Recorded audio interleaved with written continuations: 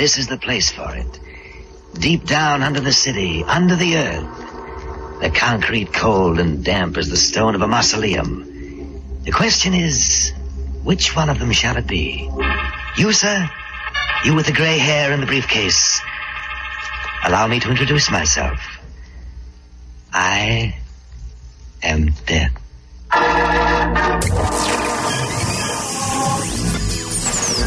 You asked interrogative Get your finger out of my face. Get your finger out of my face. Take the first shot, then if you want to, Get your finger out of my face. It's gone. What are you doing? That is not paid for by them. That is paid for by the people of Detroit. Let me tell you something. You want to go right now? Okay? You want to go right now, Elric? We are joined today by ML Soul of Detroit. I'm your host, ML Elric, investigative reporter at Fox 2 News. Mark Fellhauer, co-host of Charlotte and Dad podcast. The latest episode is up. Yeah, not her best. But. Seems inappropriate to mention young people in this episode of The Soul of Detroit because our guest is Rob Wolchek, the denizen, the dean of the Hall of Shame, who's just completed a landmark project on Fox 2 that you can find at fox2detroit.com on a guy who I think it's safe to say is not a nice guy. That's very safe to say that. Yeah, and what is it he did? He did not put the toilet seat down. He ate spinach with a stranger. What was his particular predilection? He liked to murder young women. Oh, wow. Okay. I didn't watch it close enough. That's way worse than I thought. And I thought he was pretty bad with the tinkling on the toilet thing. This is a 50th anniversary of John Norman Collins. So the rest of the world is focusing on Michael Collins, who orbited the Earth or the Moon. And Rob Wolchek says, that John Norman Collins, I wonder what he's up to. What are you thinking, man? Well, actually today that we're recording this is the 50th anniversary to the day that the last victim of the Ypsilanti Ann Arbor serial killer was last seen. She was abducted on this day exactly 50 years ago today. Ay, ay, ay. And Karen Beineman. Very, very chilling. These are some beautifully produced packages. Obviously, you have Rob's writing and presentation, which is superlative. But then you also have, I'm assuming, the video vault sleuthing abilities of Doug Tracy. Yes, absolutely. Okay. Yes. That old footage is great. Yeah, the old footage is incredible. Yeah. I mean, I have the luxury of being able to tell this story and have all of this old news footage from 1969, 1968, 1970. I mean, fantastic footage. And so we've added that into the special, and I think it's really awesome. And it's gorgeously shot by Keith Junquist and Matt Phillips, who's also the editor. And I guess I would call him the curator, the artistic director. What are all these artsy-fartsy guys like to be called? I don't know. He's a super good editor. That's what I call him. He's a very good editor, and he creates beautiful visuals. Usually my stories are very rat-a-tat-tat. Hey, take a look at this guy, blah, blah, blah, because, I have that goofball-y voice. Staccato delivery. Right, and my delivery is still staccato. However, Matt has stretched out my delivery, and he puts lots of pretty pictures, and he really is kind of like a filmmaker. It's very beautifully done. Yeah. So you hear that, Matt? Just keep that head in 8 inches on the hat size there. But no, Matt's terrific. He's worked with me too, and of course he did a lot with Charlie LaDuff and Bob back in the day, and they produced some fantastic stuff. Before we get to the bad guys, we got to tell you a little bit about some good guys. And of course, David Hall is one of those guys with Hall Financial, a sponsor of the entire Red Shovel Network shows. It's crucial for us that we have sponsors like this because, nobody else is paying for this, folks. It's the sponsors that pay for this. But David Hall and his team are crucial to our survival. They've taken a chance on podcasting, just as you have. And I hope it's paying off for both of you. If you're looking to refinance your home, Hall Financial would love to save you money. Email David at dhall@hallfg.com or call Hall Financial at 248-308-5000. Maybe it's your first home, your dream home, or you want to take money out of your home. Give David Hall a chance to get lower rates, better options, and more personal attention for you. I talked to Dan Morrison there and Shannon, one of his colleagues. They did a great job for me.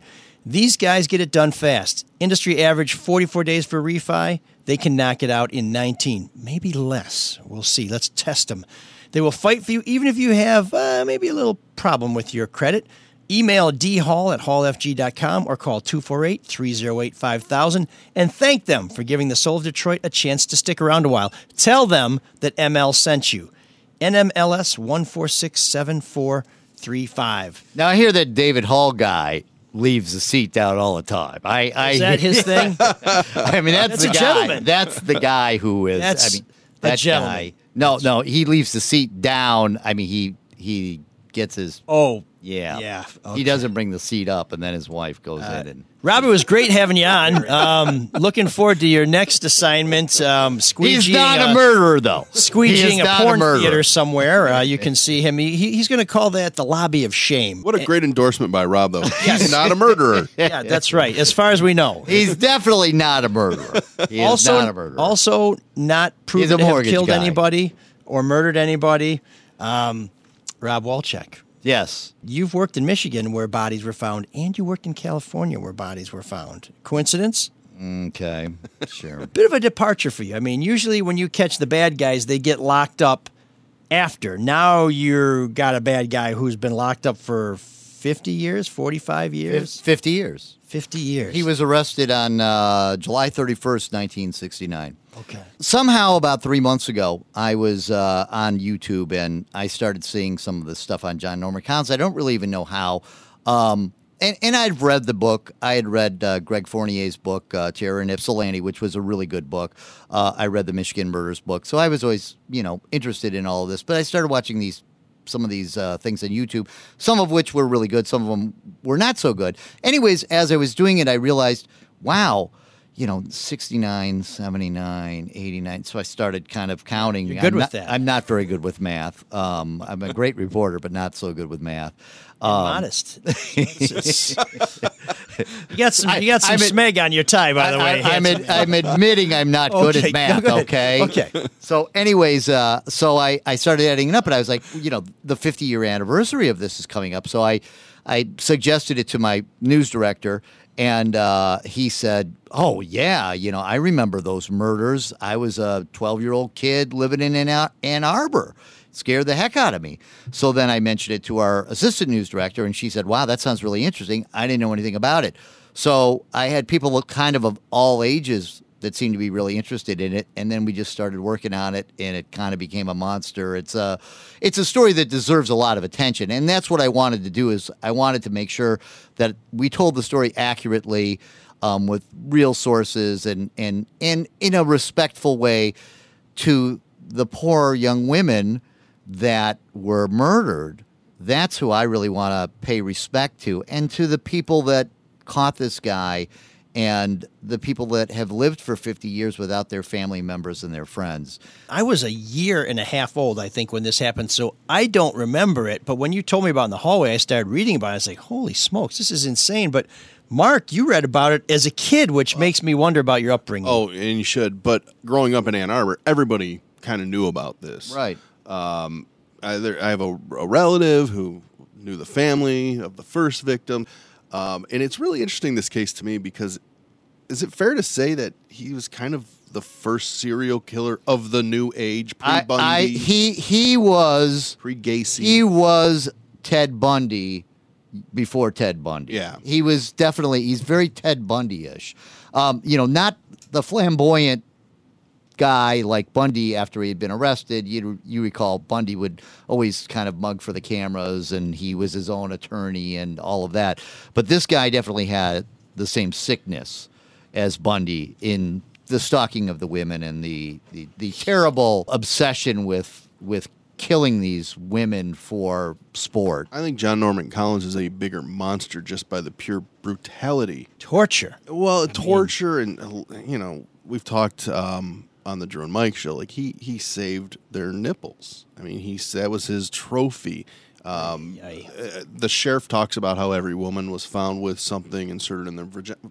I almost said it like he said it the way the sheriff said. Yeah, vaginas, every single one. I mean, he was. I mean, murder's horrific, so I don't know if it really matters which one's worse. But this dude is just sick and messed up. It's really sick. And when you talk to the victims' friends and things, and then you study the autopsy reports and things like that. It's so twisted that this guy would be able to take a knife and plunge it into an 18-year-old woman's chest. It's just it's so sick, and that's why I want to make sure my pieces are not anything that glorify the serial killer. I mean, in the first segment, you didn't even talk about him or mention him by name. It's really interesting though. After the second murder, which he committed the first one in '67, right? Waited 1 year, committed the second one, and somebody said, "Hey, the last person that she was seen with was John Norman Collins," and they brought him in for questioning, and he had an alibi. Which one are you talking about? The second right after the second one. They brought him in. Well, yeah. They brought a lot of people in, because he they had an eyewitness. Yes, his uncle was a state policeman, so that was what he had allegedly said was, my uncle's a state policeman, he'll vouch for me, and they ironically, and they never followed up with the uncle. I got to tell you, one of the things you have to recall is that this is 1967 when the first murder happened. The second murder, Joan Schell, that happened in '68. That's where they questioned Collins along with a bunch of other people. They didn't know what they were dealing with. So the brutality of the murders that dictated they were looking for some psychomaniac, raving lunatic. Clean-cut looking kid, right? This was before Ted Bundy. This was before, this was before Ted Bundy, where it was possible that somebody who looked very normal could be a raving maniac killer. The banality of evil. Yeah, the mask of sanity is. Oh, what, talk about that. Yeah. That's fascinating when you tell me about that. Well, the mask of sanity is what people have said that Ted Bundy, Dennis Rader, BTK, and I think John Collins has, which is where they're really these evil monsters, and they wear the mask of sanity where they look like normal people. They do things like normal people, but that's really all an act. They're wearing a mask of sanity. So they look like they're sane people. They look like they're normal people, but they're actually diabolical killers, and that's really their personality. Like Dennis Rader basically said, that's BTK, he basically said, I got married, I had some kids, I did that all so that I would look normal and be a normal looking person, but really I was a murderer. I did it so I could get away with murder, which of course his family took great offense to. Yeah, it's nice to be an accessory to a demon. Yeah, so these guys are just really bad. It's really sick and twisted. Did you try? I'm sure you tried to reach out to John Norman Collins to interview him. I did. We wrote him letters. We wrote him letters. We contacted the Department of Corrections, who were very nice to us. We have a very good relationship with them. They apparently went down. They love alumni like yourself. Yeah, funny. They went down and talked to Collins, and then he apparently said no. And I also have, in the third part of the series, I talked to someone who's been close to Collins in the last few years, and she told me that John called me a clown and didn't want to talk to me. So now, has he been talkative in the past? Is he someone who tried to court the media? Because he maintains that he's innocent, even though there seems to be quite a body of evidence, so to speak, that he's not. In the early 80s, he did some TV interviews. They don't allow, the Department of Corrections in Michigan doesn't allow you to do cameras, any kind of recording devices. So even if he did agree to talk to me, it would just be me sitting there phone. with plexiglass, or him calling and all of that. Certainly I would have wanted to speak with him, but he declined. He did one interview with Kelly and Company. Right, in the 80s, and that's been about it. Yeah, so he's talked to people. He talked to Tim Skubic. Kelly and Company both dead now. Really? I don't know if that's a coincidence or not. He talked to Tim Skubic in the early 80s as well over the phone. But, he could call me, and my guess is that he will call me. From what I gather, Greg Fournier, the author of Terror in Ypsilanti, told me that about 6 months after his book came out, that out of the blue, John Norman Collins called him. So was he taking exception to what he wrote, or was he? No, actually, according to Greg, he said something somewhat complimentary in that he got it. He was pretty accurate. And now, you've talked to some real low down people. Nothing on this scale before. Are you disappointed that he didn't talk to you? If he called you now, would you take the call? I mean, obviously, of course I'd take the call. Yeah. What would you ask him? Well, I really wanted to What do get you him wanna to confess, and I actually talked to Sheriff Harvey about this, and Sheriff Harvey was actually quite complimentary to me because he is, I guess, a fan of my reporting, and that's an honor because I had never met the man. But he said, I think you might be able to get him to talk just because I'm kind of good at getting people to talk. You've seen me do reports for a long time. You set him up and then you knock him down. It's you kind of not exactly a rope-a-dope, but I mean, you get people talking and then you bring it home. You say, so I wanted to get John to talk because I was going to appeal to his ego and I wanted to get him to say, yeah, it's been 50 years. I'm not getting out. I may as well come out and let the families know exactly what happened. But I think that's probably one of the reasons why he didn't talk to me. He's in for life, right? No parole. He's in for life. From what I've heard from the people at the corrections department, he's not ever going to get out. And he's not a model prisoner. He just tried to break out. No, he's not. He's in the place where he belongs. And this is also according to people that know him now. They definitely believe that he should not ever be let out. Now, you mentioned... I'm sold. Where's the counterpoint? That will not be part of our great debate today, folks. We will not be debating whether John Norman Collins should be let out. We should probably debate whether he should be let into the gates of hell immediately, please. You talked about his uncle, who state trooper, which that's ended up how he got caught. He murdered someone in their basement while they were gone. Right. Nice house sitter.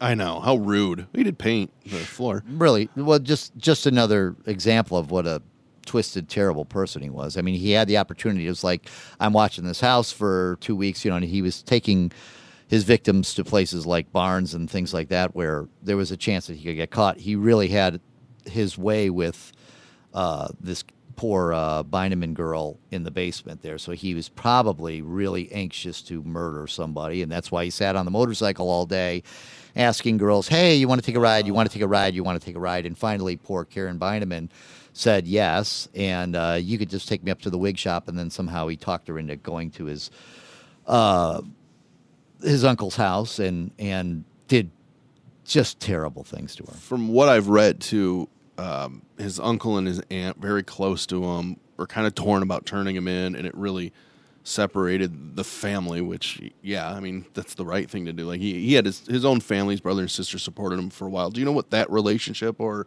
are those people even alive now? His aunt, his uncle, I don't believe his family? I don't believe that too many people in his family still speak with him. I do have one person that I know that's like a cousin that's related to him that speaks with him still, but I don't think there's a lot of other people. He's good. He's not a he's very much a convict now. He's been locked up for 50 years, so he's got those kind of con ways. He's not the charming prep guy that he used to be. I think he's probably... Well, let's go to that for a minute, because one of the things that fascinates me about people like this is it seems like these really diabolical proclivities didn't become apparent until he got to college. And I'm wondering, is there anything where when people look back, they said, oh, wow, that's why there were no cats in this neighborhood, or, hey, there's a bunch of squirrel skulls under the porch, or he had some girlfriends who said, yeah, he used to cut me and smack me, or was it just he graduated where he was a high school football hero, right? And he allegedly bragged to a girl that he had dated that he used to strangle cats. So I don't think that's one way to close the deal. Yeah, I don't think a woman doesn't like that. Probably her reaction to that was probably one of the reasons why he put up the mask of sanity. Oh, I learned. You know what? Most people don't like people that strangle cats. It's a great point. So yeah, and I don't believe really college had to workshop that. I don't think that seems like a loser on the first pass. He's nuts.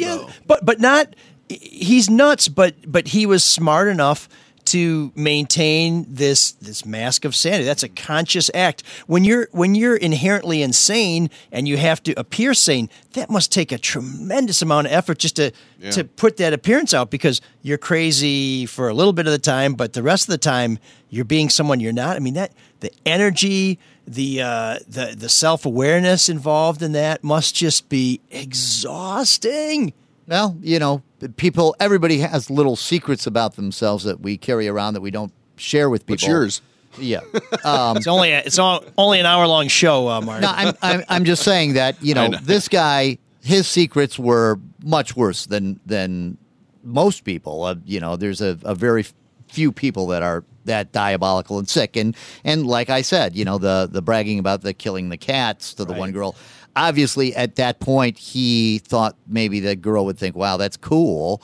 And he realized, what? Most people don't really like that. And so that just kind of added to his act. Okay, I'm not going to mention that kind of stuff. The interactions he had with the women he didn't kill was very misogynistic. I mean, he told the one girl, like, oh, you must be menstruating right now. And she's like, what? And he said, I can smell it. I mean, it just was not...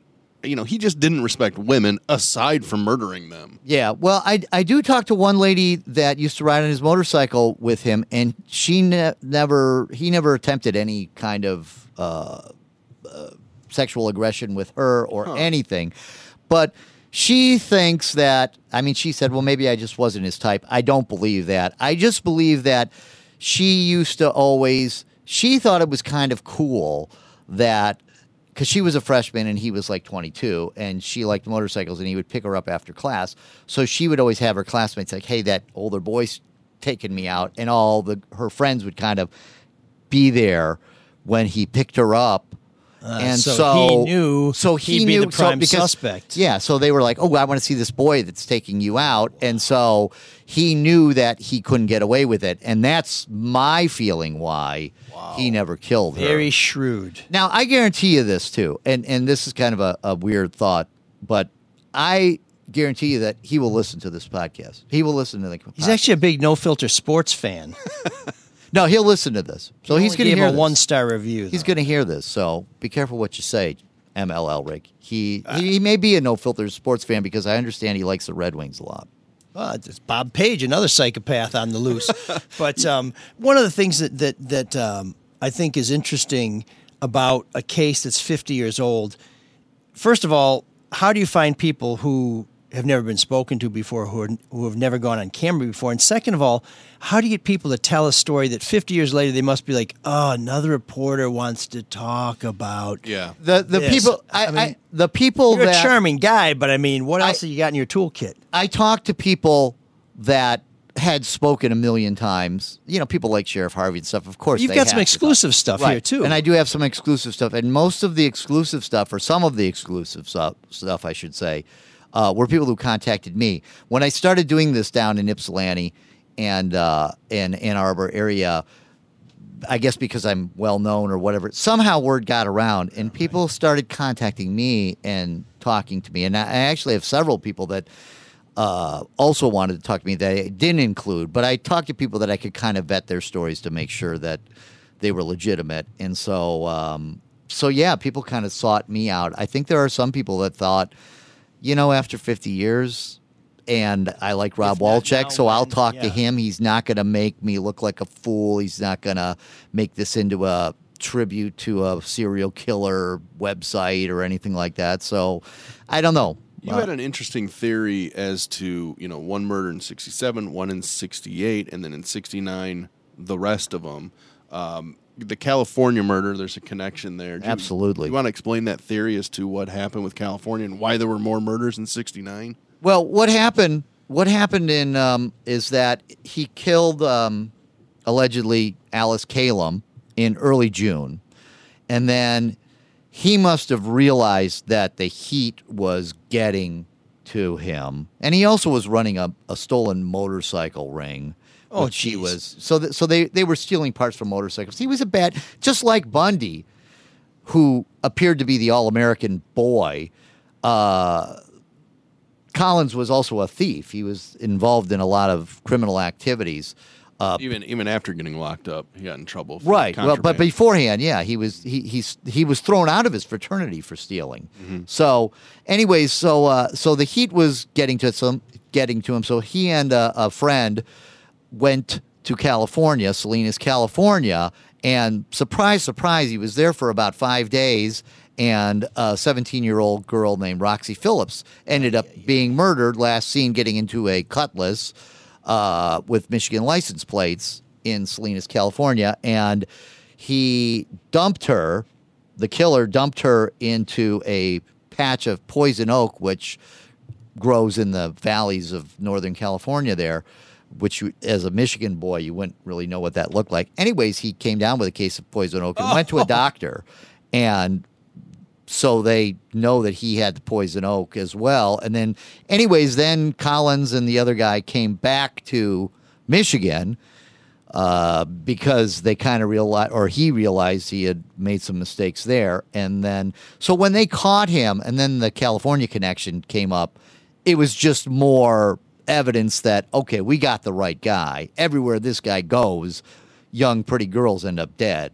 Yeah, one killing like this in California, it just happens to be. He's there 5 days. Well, he's too. there. Yeah, he's there 5 days. So I mean, it's and it's the same type of murder where she was nude and strangled with her belt and had her sandals on and nothing else. So was he opportunistic, or do you think he had a certain person he was interested in and he would size them up and he would look for his opportunity to pounce on them, or was it just, hey, that's who I like, she's with me now, lights out? From what I gather with all of these guys, they're constantly stalking. They're constantly thinking, how could I get her? How could I get her? How could I get her? So my guess is that he was probably constantly looking for women that he could get away with. So the first year he only had one because he was not that good at it. The last year he got several because he had refined his technique. And just went into overdrive. We thought that he was about to be caught for one. I just think it's it's like the Ted Bundy thing. When Ted Bundy escaped from jail in Aspen, Colorado, and he actually went to the University of Michigan. Bundy escaped. He got on a plane in Denver, flew to Chicago, took a train to Ann Arbor.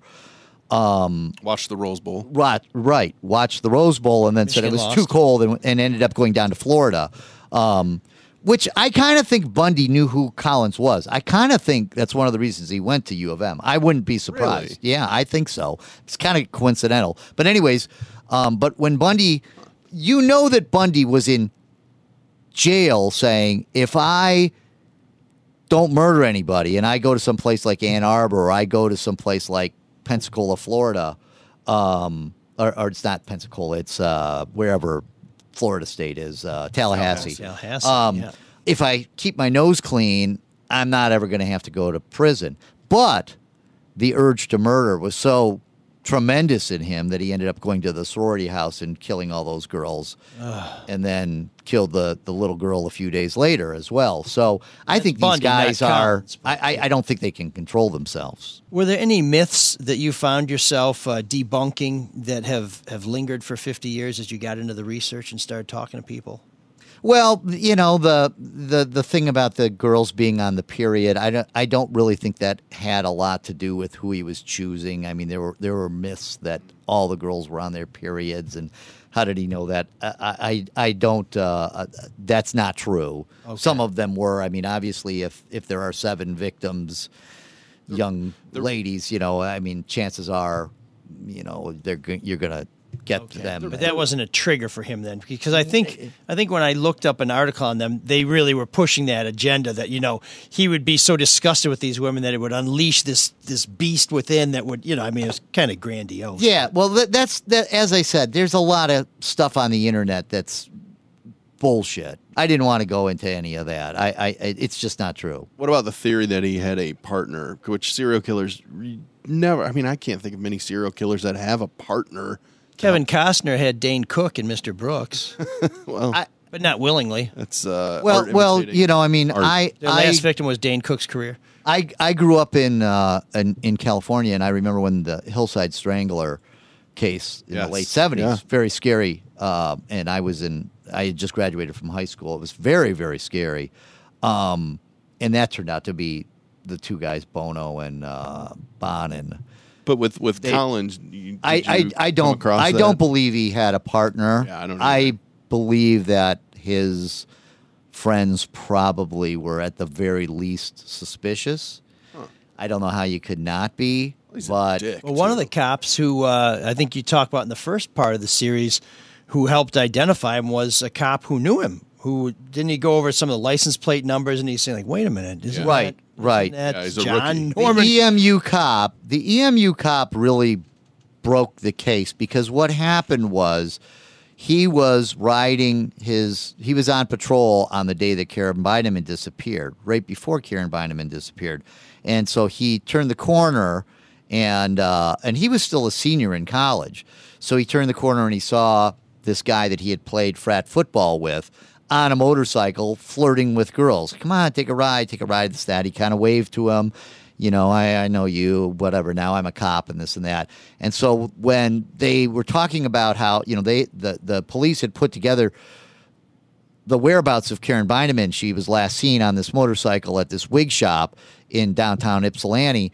And she had told the people at the wig shop, I did two crazy things today. I'm buying a wig and I accepted a ride with a guy on a motorcycle. And the girls in the wig shop went out and looked at the guy and said, yeah, that's probably not a real good idea. You know, there's this crazy murderer around. Right. And she said, oh, I'll be okay. He's really nice and all this kind of stuff. So they knew that she had last been seen by the guy on the motorcycle. So then Larry, the cop, the EMU cop, was thinking back, gee, on Wednesday, I saw that dude from frat football that on the motorcycle, and he was talking to girls, and maybe I should go talk to him. So he actually went to the frat house, and they said, yeah, we threw him out of the frat house because he was stealing things. So he went to his house, and Larry, all by himself, not to mention, I mean, Larry's 22 years old.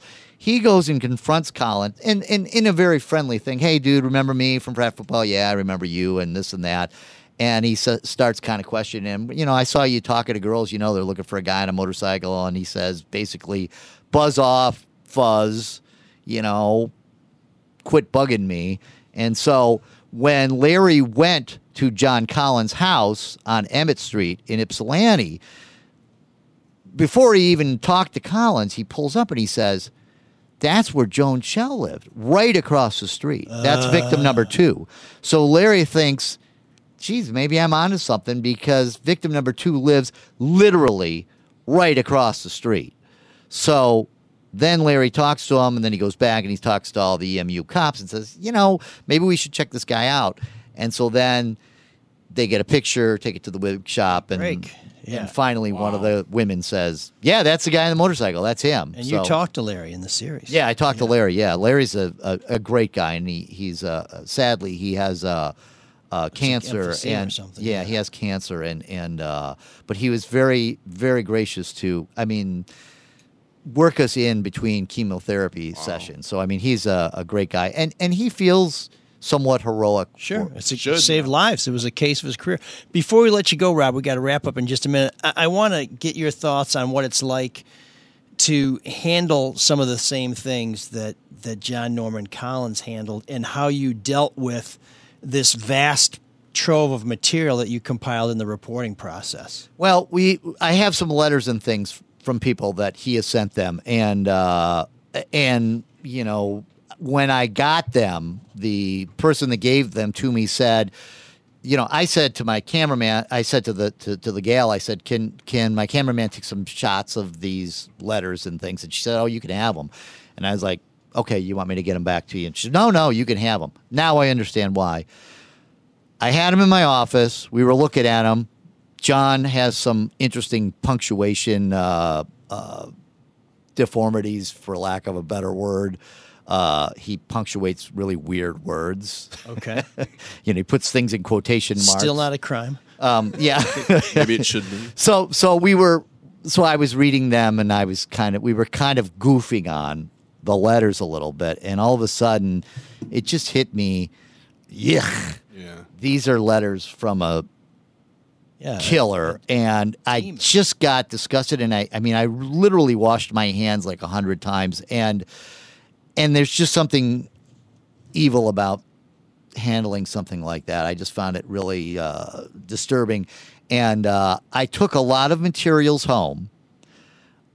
During the every night I was bringing home all of my books and my research and my photos and all of this stuff. I never once took any of the John Collins letters home because I just didn't want to bring them to my house because, I literally made sure I don't have anything that he's touched and brought them to my house because I do a lot of work at home, you know. So I just didn't want to have them. So I totally understand why the girl didn't want them anymore because they just carry bad vibes. It's just creepy. That's why I don't like all that fandom. I'm a murderer fandom. I'm a BTK fan or whatever. Certainly I think all of those people are interesting, and I read those true crime books, and I'm for them. I find it fascinating and interesting, but I'm definitely not in the category of I'm a fan of that killer or anything like that. So what do you do with the letters now? I got them in my office. I got them sitting in my office. I'm not going to get rid of them. There's a lot of evil vibes in my office anyway, so I just didn't want to bring them home. That was the case before this series. I let you in my office. I don't let you in my home. I'm just a little ray of sunshine in the Bat Cave. Well, Rob, thanks for coming out. Oh, by the way, who did the drone video for this? That was done by Kent Colpert and Doug Tracy. Okay, so you see all the talents of Fox 2 on display in Rob's series on John Norman Collins. A remembrance, a reportage, not a celebration. Check it out at fox2detroit.com. Rob, once again, thanks for coming on and keep up the tremendous work. Thank you, man. I love coming here. You guys are great. I won't change my mind on anything, regardless of the facts that are set out before me. I'm dug in, and I'll never change. Rate nut. Rate two. Rate nut. Rate two. Rate nut infinity. Rate two infinity plus one. No. Before we get to the great debate, we're joined on the line by Sean Windsor from an undisclosed location where hopefully his lawyer will get him free before next week. We got to talk about something where there's no debate, and that's the Michigan Peddler. It's Detroit's party bike. You bring your friends and the booze, and they supply the good times. You really experience something completely unique riding around on a party bike in downtown Detroit, in Corktown or Midtown, checking everything out from street level. You could even turn it into a pub crawl. That's what my family did on my 50th birthday. It was a great time. This is a great thing to do if you're planning a summer or fall company or workout. And yes, they go into the fall. From Fortune 500 companies to mom and pop shops, they've hosted hundreds upon hundreds of work outings and customize each trip to meet the specific needs of your group. Michigan Peddler is a recipient of the TripAdvisor's Certificate of Excellence. Only bike in town that offers free parking, a free plush back bench. You just kind of chill out in the back. Maybe somebody's tuckered out or had one too many in the pregame. Passed out. And all its bikes come equipped with electric assist, so you don't need to worry about sweating because you're pedaling just a little too hard. Lots of people do a pub crawl, but it's just a fun way to see Detroit while sipping on your favorite beverage. And it's right there in front of you. Experience the Michigan Peddler difference for yourself. I'm offering a special promo code that they've authorized me to make available to you, the good people who listen to Soul of Detroit. That's right. They've delegated. I am in the Pedal Pub Reserve. It's sort of like the Naval Reserve, but the only thing we get wet is our lips and our gums because of those delicious beverages we bring with us. This is the only special offer that the Michigan Peddler is giving out at this time. Just type in or mention promo code MLSOUL, that's MLSOUL, when booking, and you receive $25 off any of their top-rated rides. Go to MichiganPeddler.com. That's Michigan, PEDALER.com. Let them know that ML Elric sent you, or you can give them a call at 313-744-3272. Folks, we need you to support the Michigan Peddler because they support us, and frankly, it's just a damn good time. So, with that non-debatable item out of the way, let us get into what I expect to be a very spirited debate, because once again, I'm right, and I'm not sure who's wrong this time, but I'm pretty sure one of these guys disagree that we should not increase the pay to our female athletes, that we should not reward the excellence that they have shown us on the field of valor, bringing home a gold medal. Gentlemen, what say you? They are rewarded by winning. They do get a bonus when they win. The argument seems to be... Free shoes? Well, no, believe me, they get plenty. They make a lot of money. But the argument that they should be paid the same amount as the U.S. men, I think, is ludicrous. Yes, because they win. They should be paid more than the U.S. men. Just because you win doesn't mean you are better and should be equally paid. That's not how economics work. It's supply and demand. The viewership of these events is going up exponentially. This match where the women won the gold medal was the most watched English language soccer match since the USA's 5-2 victory over Japan in 2015. Okay. So they're rising. Let's raise up those prices. I'm sure they are rising. If you want to increase their pay, that's fine. You know, they do make close to $100,000. Granted, they play a lot of games, and the pay structure is different. The other thing that bothers me is they negotiated all these. Now, with their viewership rising and their ticket sales rising, renegotiate it. But Sean? I get a little annoyed by it. They should be paid the same amount. Sean, you want to keep a sister down? I'm not sure what you're trying to say, Mark. I mean, if you say renegotiate it, and then they should get paid more, it sounds like you're saying they should get paid more. Well, the argument has been, though, equal pay to what the men get. They don't like their contract. Pay them more. What the men want. I'm with Mike. They're worth more. You really think they earn more? They sell more. Nike sells a lot more jerseys. More people watch them. They talk about them more. They're more culturally relevant here, especially. They're absolutely worth more than the men. I mean, it's not really a question, is it? You're talking about the global World Cup salary structure or whatever, but men versus women. I think that's where their problem should be with how much FIFA pays out to the female players. I got to tell you, I don't think they're better than the men. And even if they are better than the men, I don't know why that's the justification to paying them more than the men. Head to head, they wouldn't beat the men. They're better or not better. It's that they're more entertaining. And entertaining has dollar value. It's dollar value. I got to tell you, right? I totally disagree with the entertainment because I watched the World Cup final, and later that night I watched the Gold Cup final. And the Gold Cup final against Mexico was far more entertaining. The crowd, I think it was played in Chicago, so granted the crowd is probably half Mexican fans too, was, to me, way more into it than the final cup. But that's just your perspective. I'm talking about the perspective of most of the people who watch soccer in this country. That's all I'm saying. It's not my perspective, but it's the numbers, and they're not lying. There's a reason they sell a lot more jerseys. But the revenue that was brought in for the women's soccer versus the men's soccer has only been greater in 2 years. I mean, what time frame is acceptable to look at? Are you talking about U.S. soccer or US worldwide? soccer. Okay. Well, to me, you reward success. And unless that bonus is massive, I don't think they're being paid based on their performance. Absolutely. And what they do and what they generate, most importantly. And you can say better. Of course, I'm not better players. I mean, that's not the argument I would make at all. But they're more entertaining. They're better relative to their sport than the men are, and that creates a certain intrigue and kind of, people like that, especially in this country. They like being great. They like the dominance. It's the reason you love to watch Serena Williams play, even though she doesn't hit the ball quite like Roger Federer. She's every bit as fun to watch. But yeah, to me, it's about what matters, what's relevant, what are eyes drawn to, and I think that's been their point, and that's Mike's point. But that's solely because of the World Cup. The men weren't in it, and the women are very good in their sport. But why does that matter?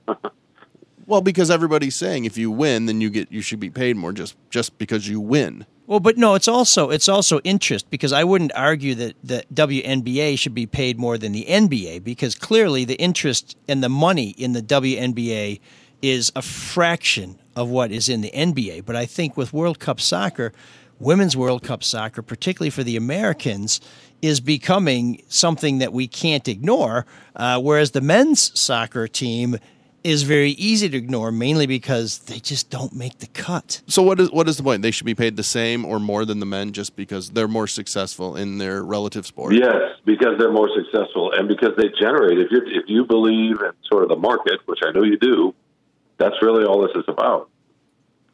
Oh, but see, I think the numbers are kind of skewed because once again, what time frame do you look at? If the men make the next World Cup, they're going to make a lot more money. It's because they missed the last World Cup.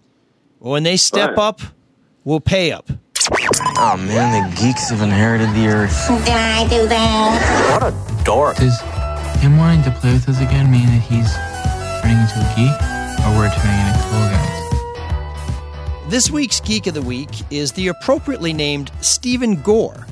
He ran an outfit called Biological Resource Center in Arizona, and according to an outstanding report in the Arizona Republic, here's what you might find at Biological Resource Center.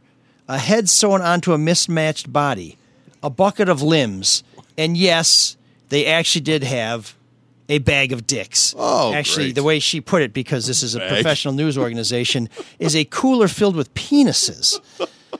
So get them while they're hot, I guess. Dr. Moreau? Yes, he's not a good guy. He was running a Phoenix body donation service, which specialized in accepting the bodies of people after they had died, and in exchange said, well, we'll come get the bodies, we'll cremate them, and whatever body parts we don't sell, you can have the ashes back. So this is sort of a discount disposal for people who, I guess, can't find a better way to take care of their loved ones. When this place got busted, in addition to the cooler filled with male genitalia, testimony revealed that there was a large torso with the head removed and replaced with a smaller head sewn together in a quote-unquote Frankenstein manner. Wow. Yeah, so this guy's being sued by a lot of people who feel like their loved ones weren't properly treated. In 2015, he tearfully pleaded guilty to conducting an illegal enterprise after accusations that he had provided vendors with contaminated human tissue and body parts in ways that the donors had not permitted. They don't know. Who are they going to complain to? I think that's safe to say. At his sentencing, he said he felt overwhelmed, but he was working in an industry with no formal regulations to guide him. So, yeah, I guess you need somebody to tell you, do not sew a little guy's head onto a big guy's body. So, I guess it's all misunderstanding. But nevertheless, Stephen Gore, you are our Geek of the Week.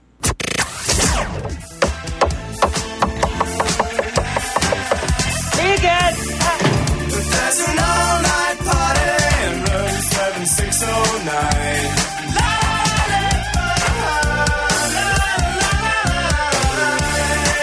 And you can dance together all night if you've got the time.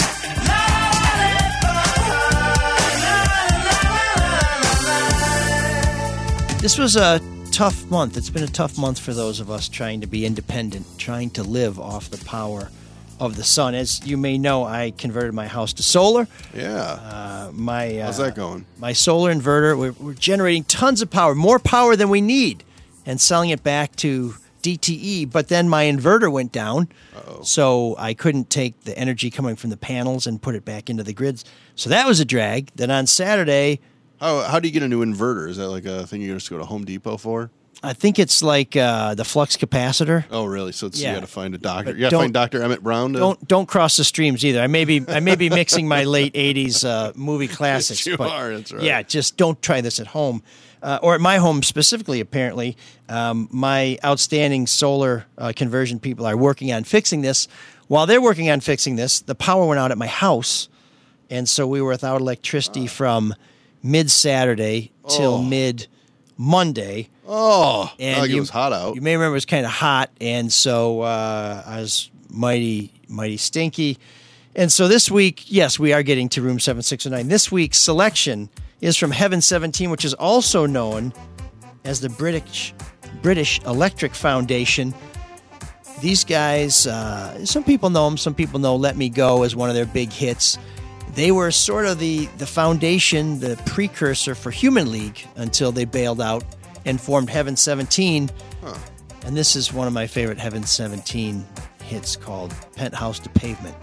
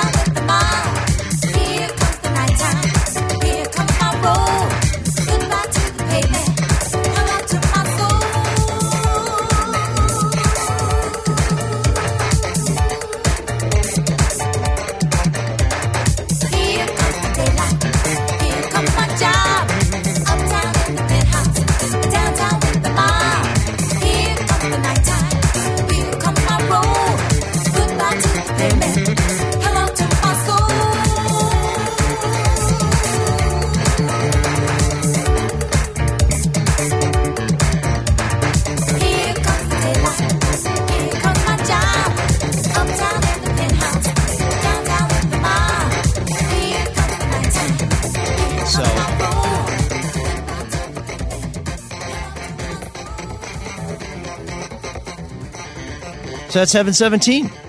Yet another selection here in Room 7609. We're always looking for your contributions to Room 7609. Great, crazy ending there. Jeez. Yeah, I think that maybe somebody had a little synthesizer freak show it out off there, which is sometimes the downside of new wave music is, I got a few more buttons I can push. Let me make this sound like a mailbox now. Okay, take it easy, fellas. So, British Electric Foundation, the only electric company I'm digging. Explain why with the solar panels you still had no power. Yeah, so what happens is the solar panels collect the sun's rays. They feed them through a system into an inverter, as I understand it, which then is connected to the grid, the DTE grid, and the power goes back into the grid. So during the day, what you do is you create power, you generate power, you sell it back to DTE. They won't give you cash, they give you a credit. And then at night, since we don't have a battery or any way to store the power, we buy power back from DTE. And the goal is to generate as much power as you need to buy back. Why don't you have power during the day at least when DTE is supplying no power? Because the inverter isn't working. But let's say the inverter is working. Yeah, is working. Right, yeah. Which at this point is a very big theoretical. If you're generating power because you're tied into the system, they have to shut you down because your power would feed into the system that's otherwise shut down, and so the line workers would get zapped because, while Edison says, no more power to that grid because we have a line down, if I'm still feeding it in there, the wires are live. Why can't you have a giant switch that stops you from feeding it to the grid and just to your house? Like, I want a big cartoon-type lever where you just get to go... Actually, I do have a big cartoon-type lever on the side of the house, but you can't disconnect. I think it's just because you're exchanging energy constantly with the grid. So it's a good question for the technicians. I actually want to have them on the show sometime because actually I got some real questions now. By the way, when we talk about energy, DTE, while they're raising our rates, has cut the amount that they pay people who provide energy to them. They say they want to convert to solar and wind, but if you produce solar power as an individual, they're paying less for you to provide it to them. So interesting. Bit of a contradiction, but hey, it's the power company. And guess what? Power doesn't mean electricity to them. It means power, like over your ass. And no one will ever hold their feet to the fire. No competition. Oh, no, 10%, but then we want to strip that. Oh, God. Okay, we got 3 shows in that one, and we appreciate you. Let me have a pause for voice here. 5, 4, 3. Okay, yes. So if you have any suggestions for Room 7609, we're getting them all the time. We appreciate them. Some we consider, some we snicker at, some we use. You can reach us at mlsoulofdetroit@gmail.com. You can call us at 313-Butterfield-8-9070. That's 313-288-9070.